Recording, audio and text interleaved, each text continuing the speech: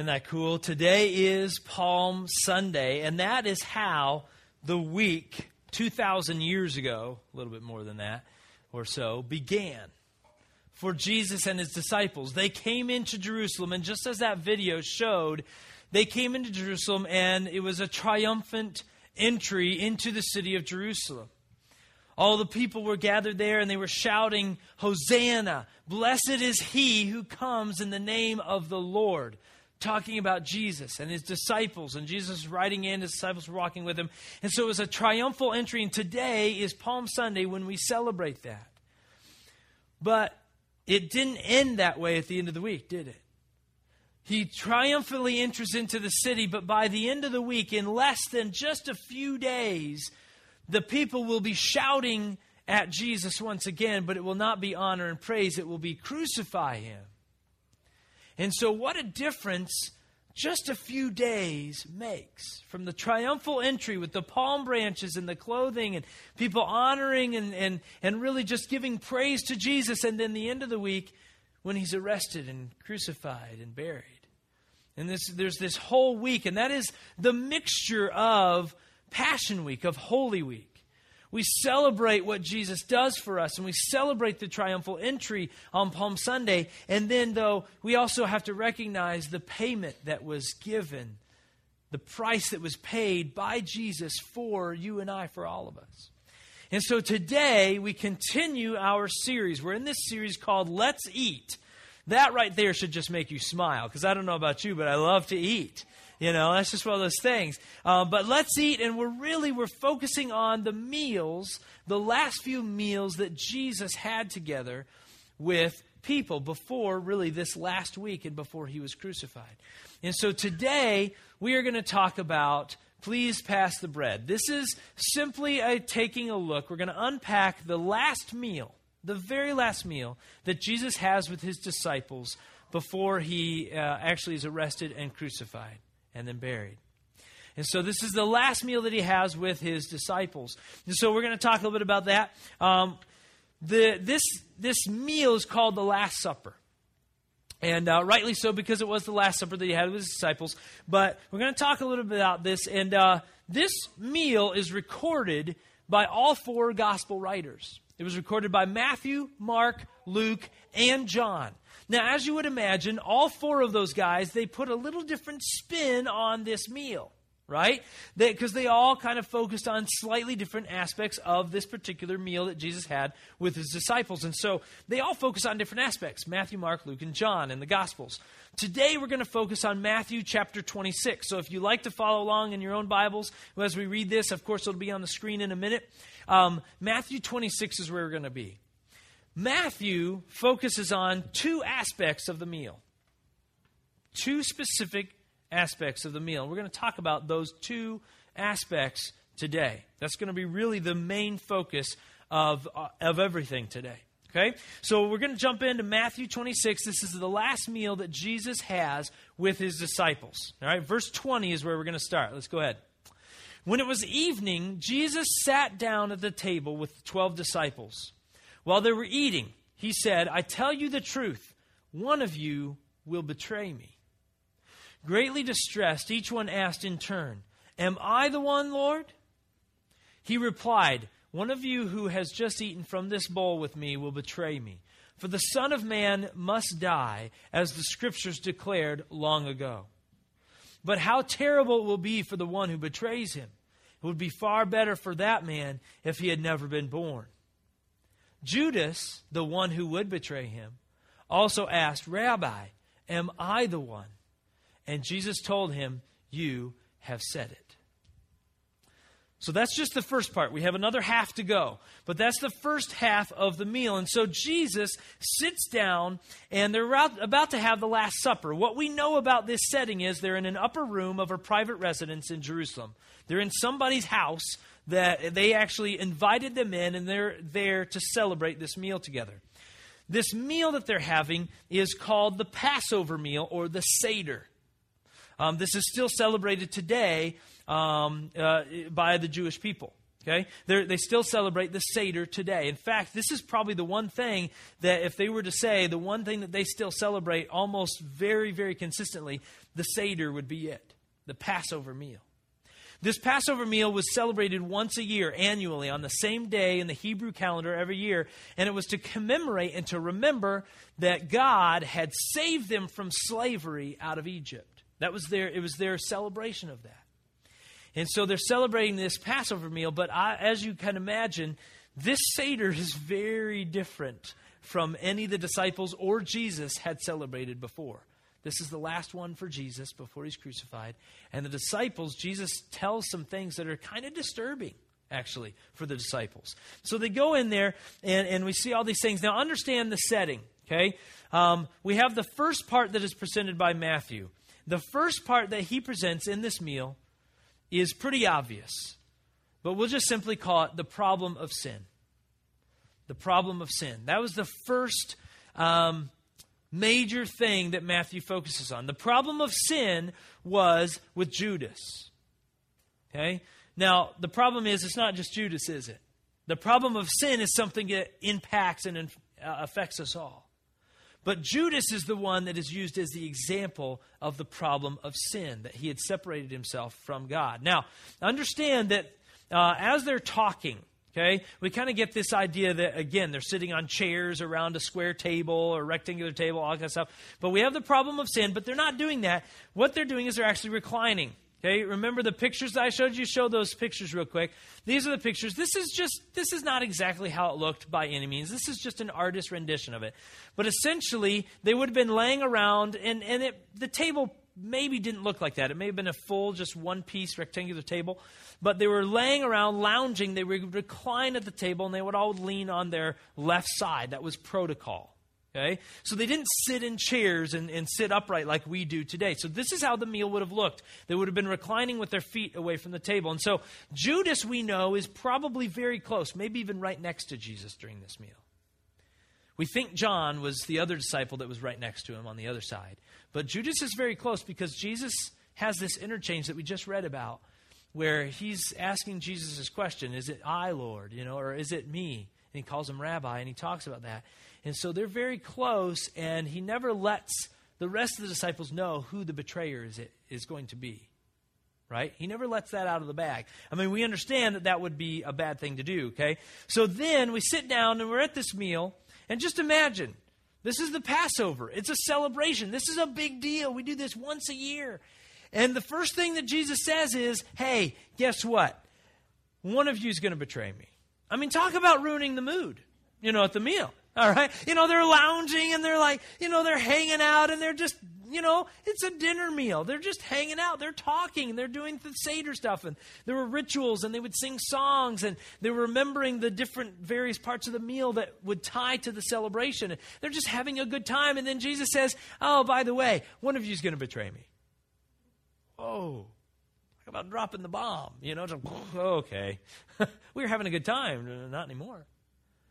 Just the mood shifts. You can just feel, can't you, how the tension would be in the room when Jesus says that? I mean, that's just not something you go, oh, well, okay, cool. Pass the bread. You know what I mean? It's just, it's a tension. It's awkward. It's tough. And so Jesus brings us out. And in verse 22, this is exactly what he says. Throw verse 22 there. I tell you the truth, one of you will betray me. One of you will betray me. What Jesus says. And they don't let the disciples know that it's Judas, which is a good thing. Imagine what would happen if the disciples found out that he was the guy that was going to betray their Lord. Okay? Probably not going to go well for Judas. So Jesus keeps it a secret. He answers in the most vague way he can to make sure that Judas knows, I heard you. Yes, I know it's you. Nobody else does. So there's only two people. Jesus and Judas are the only ones that know that he's going to be the one to betray him. And everybody else is just there, and they're just kind of blown away by the statement that Jesus makes. But then the question, I think, becomes for you and I to really get into this story. And I don't know if you've ever asked this question, but why did Judas betray Jesus? I mean, he's been one of the 12 disciples. They've been hanging out for years. They've been walking around with him. They've been doing ministry with him. They've seen Jesus heal people miraculously. All these things. And now Judas wants to betray Jesus. Why? Some people say it's for the 30 pieces of silver that he got. You know, just riches. He just wanted money. Potentially. That's a good thought. A lot of theologians, a lot of experts will tell you, if looking at the scriptures and diving into the original language, they will tell you that Judas had really just started to realize that Jesus, he was hoping that Jesus would be a true king. He called himself, people called him the King of Kings. He was hoping that he was truly a royal political king who was going to lead a rebellion against the Romans and free them politically. A lot of theologians and experts will tell you that that's what Judas really wanted Jesus to do. Is that true? Quite possibly is true. In fact, there's a good chance that it is. So to get rich, maybe. That he found out Jesus isn't really going to turn out to be who I wanted him to be? Yeah, that could be. But then there's this other major problem that is really the issue here. Riches? Sure. Yeah, that Jesus wasn't what he wanted to be? Sure. But there's a real other major issue here, and it's the problem of sin. It's the problem of sin. And the text in the Bible actually shows us this. Okay? We can actually see how this plays out. Because here's what Jesus does. Jesus says, hey, one of you is going to betray me. And what do you think human beings do when somebody calls you out? What do we do? Oh, it won't be me. Oh, that's terrible. I can't believe somebody would do that. It's not me, is it, Lord? By the way. Right? Just defensiveness goes up. Just, whoa, no, Jesus, we love you. We would never do that. You know, all this. And they go through this series and they start asking. Go to that verse after Jesus asked that question where it says, one of you betrayed me. Greatly distressed. Also defensive. Each one asked in turn, am I the one, Lord? Now, this may seem like a simple phrase, but the key to this whole thing is the last word in that verse. Lord. They said, am I the one, Lord? You know what that original word is? If you look up the original word that was used, that we translate, and remember, the disciples are not laying around the table going, am I the one, Lord? That's English. Okay, that's how we understand it. That's not how they said it. The original word is recorded in Greek, and the Greek word is kurios. Kurios is the Greek word for Lord in this particular case. Okay? Kurios, literally translated, means, and this is huge, literally translated, the one with power or authority, or the one who makes the decisions. So the disciples are saying, am I the one, Lord? One who has power over my life? One who has authority for me? One who makes decisions for how I need to go? Okay, that's a big deal that they call him Lord, Kurios, because that's a whole different level, isn't it? They're calling him Lord because he is the one that has ultimate authority in their life. And this is a big deal. And so we have that. But now, if we take another look at how Judas does this, there's a big difference, isn't there? There's a big difference. And this is something that I have never, again, I love digging into this stuff because I catch stuff, I'm like, I've never seen that before. What in the world? I've read this like 27 times. Okay, look at this. This is what Judas says. Okay, go to that next verse. Judas, the one who would betray him, also asked a question, but he says, Rabbi, am I the one? You notice that word change? That is not kurios. That is not Lord. You know what that is? Rabbi translates to great one or great teacher. Okay, that sounds honorable, doesn't it? That sounds very respectful. In fact, to anybody else in the world, that is very awesome. To be called rabbi was a big deal. A great one, a great teacher. But the problem is, Judas is nowhere near the level that he's supposed to be with Jesus like the rest of the disciples are. You see the difference there? Judas thinks of Jesus as a great person, a great prophet, a great teacher, rabbi. That's how Judas thinks of Jesus. The problem is not that he thinks he's a great teacher, because Jesus is, but that he doesn't consider him Lord. He does not consider him Lord. That, my friends, is where the problem of sin comes in. Sin is not necessarily something that we do or don't do that is bad. It can be, but sin is a motivation, a level, a position of our heart, of our soul. Is Jesus just some cool dude? Is he just somebody that's interesting to hear about on Sunday? Is he kind of controversial, and so I kind of like hearing about it? I like watching the History Channel because they do this cool stuff on the Bible and Jesus.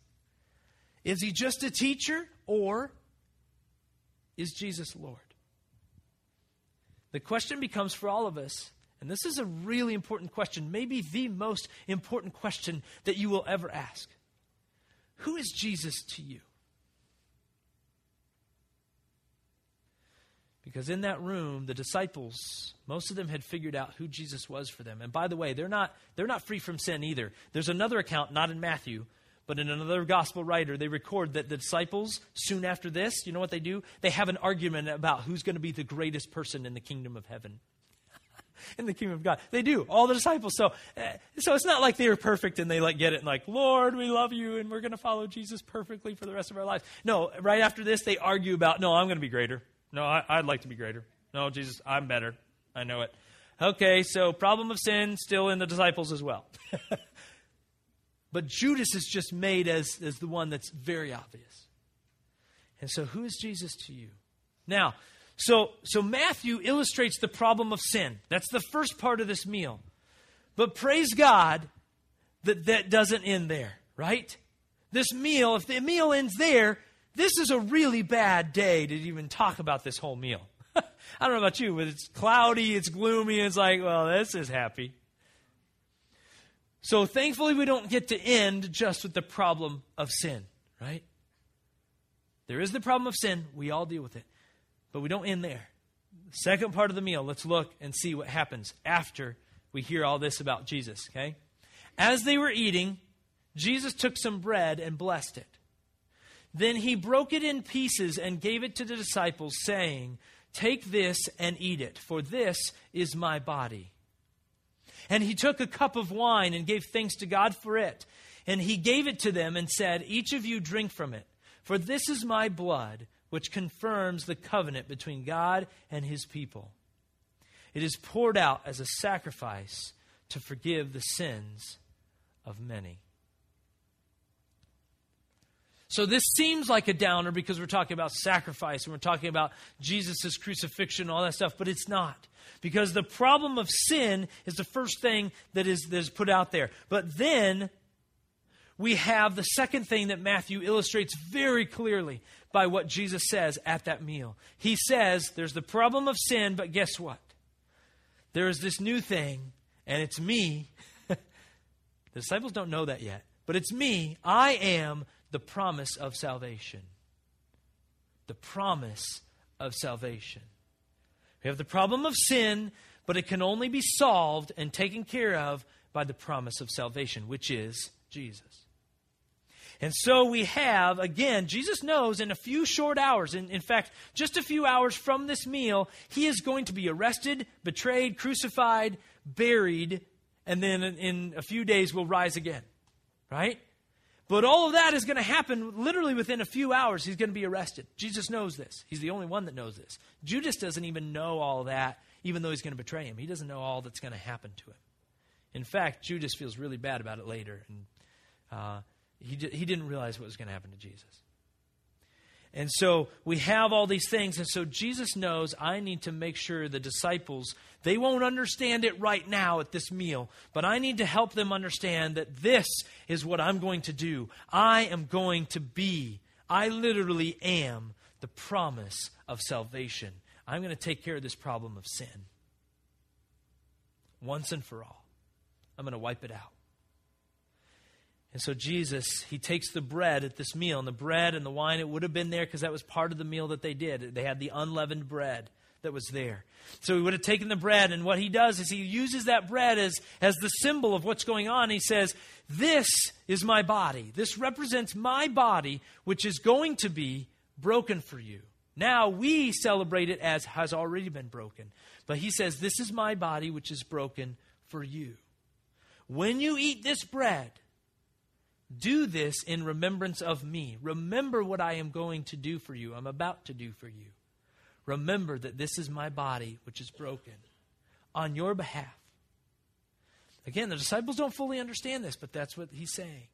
And then, so he takes that, and that's very intense symbolism there. I mean, that's a great example for them. And then he takes the cup. And imagine that he has this one cup, and he passes it around. He says, each of you take a drink. This drink represents my blood, which is also going to be spilled. It's going to be poured out for your sins, for the sins of all people, for the sins of many. And Jesus takes that, and they pass around, they take the cup, and they drink the cup. And you have this very intense illustration that Jesus gives to them. Not only do we have the problem of sin, everybody has it, but we have this promise of salvation that Jesus is about to take care of the whole deal in one shot, one fell swoop. And so we have two parts to this. And Romans, the book of Romans, talks about this. Okay? It really says that everybody deals with sin. Go to that passage. Okay, Romans 3:23. For everyone has sinned. Okay, this is what Jesus was saying. Everyone has sinned. We all fall short of God's glorious standard. Some of us betray Jesus. Some of us argue about who's going to be greater. Some of us fight for this, that, and the other. Whatever the case is, but we all have the problem of sin. Nobody is free from that. But then the great thing is that Jesus became the promise of salvation. And as a result, what do we have? We have an amazing opportunity to be saved from the problem of sin.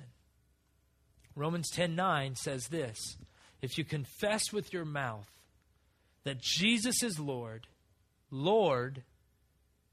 and believe in your heart that God raised him from the dead, that his crucifixion was not the end all for him, you will be saved. Everyone has sinned, but Jesus died so that anyone who believes in him, says with their mouth, you are Lord Jesus, you are Lord, they will be saved. So it doesn't have to end with the problem of sin. That's the joy of the whole thing. That God said, I don't want you to pay the price for sin. I don't want you to be separated from me. Therefore, I'm going to do something pretty crazy. Jesus is going to die in your place. He's going to take on the sins of everybody. Everybody past, everybody present, everybody future. Even everybody in Wanakee. Again, I mean, imagine that. That's everybody that ever has existed. Jesus takes the sins on himself and is crucified, killing those sins if only we confess with our mouth that Jesus is Lord and believe in our heart that he's raised from the dead. We have the promise. Jesus promises you will be saved. And so we have this problem of sin, but we have this promise of salvation. It's an amazing meal. There's never been a meal like it. In fact, this is where we get communion from, right? This is where Jesus instituted himself that first time at that meal with his disciples. How cool was it to be at the first communion, right? Or Eucharist or Lord's Supper, whatever you like to call it. Jesus instituted the first one, and it is this for this salvation. There was a story of a group of people who were in China, and they were swimming in the river, in this particular river in China, and the leader of this group of men, he was standing on the shore because apparently he couldn't swim, or couldn't swim very well, but he was hanging out, and they were all swimming in the river, and he looked out and he noticed one of their biggest, strongest men, just a big guy, was out in the river, but he was struggling in the water. And he realized that he must have gotten a leg cramp or something, but he was all of a sudden not able to keep his head above water. And so he couldn't swim. And so he looks over at another guy who was on the shore, on the edge of the river, and he motions to him and points out the guy who is basically ready to drown. And he's getting frantic, and he says, go, kind of motions to him because he was down the river to get in and save this guy. And the swimmer notices who he's looking at, but he just stands there and he looks at the swimmer. And the leader starts getting a little bit frantic because the guy, he looks out in the river and he's starting to go under a lot more now. And it goes for several seconds and maybe even closer to a minute. And he continues to struggle. And he doesn't understand why this other guy, this strong swimmer, is not going to jump in and save him. And so he's getting really upset and he starts yelling at the guy, get in, save him. And this guy, in the meantime, he goes under for what looks like could be the last time. And he's just not going to be able to stay above the water. And the guy goes under the water for what seems like the last time. And all of a sudden, the leader looks out and he sees that strong swimmer. In a flash, he jumps in. And before he knows it, he swims so fast, he's to the guy and pulls him up from under the water and drags him to shore. And the leader is ticked off. He's just mad. He's handing it to this strong swimmer. He's like, why didn't you save him? He almost drowned. I mean, the river could have carried him away. I don't understand what you were doing. Why didn't you get in? And the strong swimmer just looked up calmly and he said, listen, this guy's a big, strong guy. If I would have jumped in right away while he was still struggling, he would have not only drowned himself, he would have taken me down with him. Only until he stopped struggling and trying to save himself could I come in and save him. The same is for you and I. Some of us are struggling like crazy against God because we're trying to save ourselves. I know the American mentality. We are. Don't tell me we aren't. We are. We try to save ourselves every day. I know I do too. I struggle like crazy. I'm like, just another email. Just if I can have a couple more hours tonight, I can knock this out. That's what we do, right? Pull ourselves up by our bootstraps. We say that, don't we? And Jesus is saying to all of us, stop struggling. Stop trying to save yourself. Once you stop trying to save yourself, then I can come in and you will be saved. It's a powerful illustration. And Jesus is there waiting for us, ready for us to accept him as Lord, not just as teacher, not just as rabbi, but as Lord and Savior. The question once again becomes, who is Jesus to you? Who is Jesus to you? The band's going to come up, but before we kind of get into all that, we are going to be taking communion today. And so we're going to get to celebrate this. And here at Northridge, I just let you know, because some of you are new here today, I know, and just so that you understand about communion for us at Northridge, we practice something that is called open communion, which means you don't have to be a part of our denomination. You don't have to be a member of our church. That doesn't bother us or matter to us as far as communion is concerned. It just doesn't. What we ask is that you've accepted Jesus as Lord. Not as teacher, not as something else, but as Lord. If you've accepted Jesus as Lord and Savior, then we invite you, we want you to partake in communion. We've set it up all around the room. So as we do this, this is our opportunity to celebrate Jesus and what he did for you, that he paid the price for your sin, for my sin, for all of our sin on the cross. When he was crucified, he paid the price for you. He took your place. He said, this is what everybody deserves because of sin, but I took your place, and I'm going to hang on the cross for you. And that's what communion is about. It's simply believing in that and accepting that and celebrating that. And so I invite you to take communion if you've made that choice, if you've made that decision. But one thing I want to just talk about before we get into communion. There is this issue of sin. We all have it. Nobody is free from it. And the only way to be free from it is to stop trying to save yourself and instead surrender your life. Give it to Jesus. It's the only solution for sin. The Bible's very clear that the only one who can take away sins, that can have remission of sins, is Jesus. Jesus' blood. So you have to accept Jesus, though, as Lord. You have to take and make that choice. Jesus is not going to force you and be like, you're going to do this. He gives us the opportunity to do this, but we have to choose it. And so maybe you're here and you've never chosen Jesus as Lord. Maybe you never have. Maybe you just haven't taken that step. You say, I've never done that. Maybe you're in here and you're not sure if you've done that. Maybe you kind of like, well, I've been going to church. Does that count? And maybe you're just not sure. And so, again, this is a decision to make. Maybe you're like what I have felt really even the last, to be honest, couple of weeks. And maybe you're just trying too hard. Maybe you're just trying to save yourself. Maybe you're just trying to work too hard at this thing called life, and you just need help with it. And Jesus says, just make me Lord.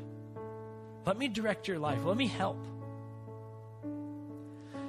We're all in different places, and no matter where you're at, what I'm going to do is, before we go into communion, I just want to give you this opportunity. I'm going to pray a prayer of salvation. I'm going to pray a prayer that is basically like if I were giving my life over to the Lord, to Jesus, which I've already done. But if I were to do that, I'm going to pray that prayer. And all you need to simply do, if this is like, I don't know, maybe I would like to do that, then you just need to pray silently along with me as I pray this prayer.